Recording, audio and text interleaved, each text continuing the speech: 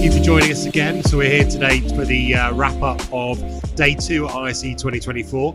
And I'm joined by our special guest today, Mr. Steve Towse. Steve, do you want to introduce yourself? Yeah, thanks, Mark, and thanks for having me. I'm Steve Towse. I'm Senior Director for Maverick Europe. And one of the hats that I wear is managing the ISE project each year for my sins. So, very pleased to come and have a chat. And what ISE is this for you? What number is it? This, Mark, is, I think, number 9, dating back to the days when ISE was at the Rye in Amsterdam. Yeah. And the very first one that I did was the event where we had the fuselage of an aircraft, would you believe it? And I remember being dressed as a pilot. And that was not too long after I joined Maverick, so it was a baptism of fire into ISE, I would say. Fantastic. And I guess first question from my side really would be, why do we do ISE? I think for Maverick, probably you could answer that in a few different ways. We try and derive as much value as we possibly can from the show, and we're probably different from most of the other 700, or almost all of the other 700 exhibitors. Obviously, we're using it as an opportunity to engage with customers and vendors, so a lot of upstream and downstream conversation. But there are a lot of sort of intangible benefits to doing ISE that we get as a team, as an organisation, which perhaps don't represent themselves maybe in monetary ROI, but in terms of teaming and morale, and the way that the staff respond to it, it's super valuable for us. If we combine that with, for instance, the Monday training session, the launch of a new strategy for the year, which we embed through the course of the year, some award ceremony, a little bit of fun, it's a high point in the whole calendar for almost all of the team. We measure that. We know that the NPS score is very good for the show, and that's something. It's very valuable for us as an organisation. It's certainly a good reason to keep coming back and doing it again and again. And I'm sitting here today in a ski lodge wearing a red tiki shirt. So it's probably fair to say that Maverick don't necessarily do things the same as everyone else. What's the driver behind the uniqueness, I'll use?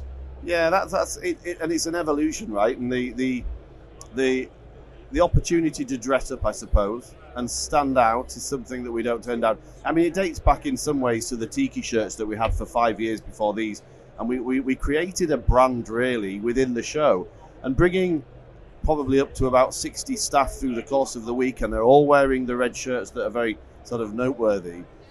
We create a presence within the show. Everywhere you go in the different halls around the show, you're likely to see somebody in a Maverick top, and that's there's a real value in that. I mean, it's something that it makes us very noticeable. It's quite good fun, and obviously it's synonymous with the theme that we have at the moment, which is the après ski bar.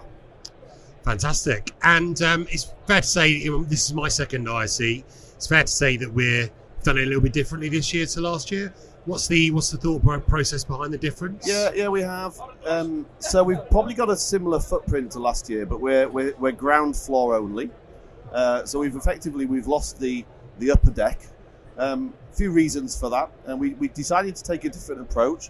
So instead of having a deep technical journey with an awful lot of product on the stand, we decided to drive a customer-first engagement-based strategy, which means we didn't really need a big ground floor with lots of journey on there. But there's an economic reason for it, and everything in the world gets more and more expensive. And when you're shipping a large amount of steel around Europe to build a 2-story stand, it's an expensive undertaking. And also there's a sustainability driver, right? Because the show is 4 days, it's 6 months in planning, and then it's built, and 4 days later it's pulled down again, right? And from a sustainability perspective, I think it's to go a bit more economical, go ground floor, drive customer engagement. It's probably been a good decision, at this, where we are now. And from a sort of vendors and customers we've had on the stand today and yesterday, actually, what's the feedback been? How's it landed? Yeah, feedback's been fantastic. Actually, it was a little bit of a gamble for me. I'm the organizer of the event. So there's a little bit of the unknown when it comes to making a significant change like that. I'm pleased to say the feedback's been great. Happy hour yesterday was probably the busiest and the most vibrant that I've seen it any year. And I'm going to say that's partly because the show itself is very busy, so it's rebounded very well from sort of that post-COVID hangover. But also our happy hour is on the ground floor, so it's more accessible, where previously we were up on the upper deck. Yesterday was great fun. The place was rammed. I think the show's busier today, so we've got 25 minutes before happy hour kicks off again. The beer will be flowing, the music will be playing, and I would expect it's going to be busier than it was yesterday. Yesterday was Google Day, so we led with the platform story around Google and the vendors that are OEMs for that, and lots of customers were here supporting that. And today we move on to Zoom, so lots of the Zoomies will be arriving and expecting to have a beer and some fun and a good chat, and we'll run that through to about 6 o'clock, and then we'll all disappear and we'll head off to all of the vendor events for the evening. So I guess bringing it back to what you've seen of the show so far, obviously you've met with vendors, you've met with customers. What's the any takeaways you've got in terms of products, technologies, anything you're thinking that's something I'm going to be watching in the next 12 months? I took a couple of excursions from the stand. Normally I wait till Friday to have a good look round, right, because Friday is really quiet.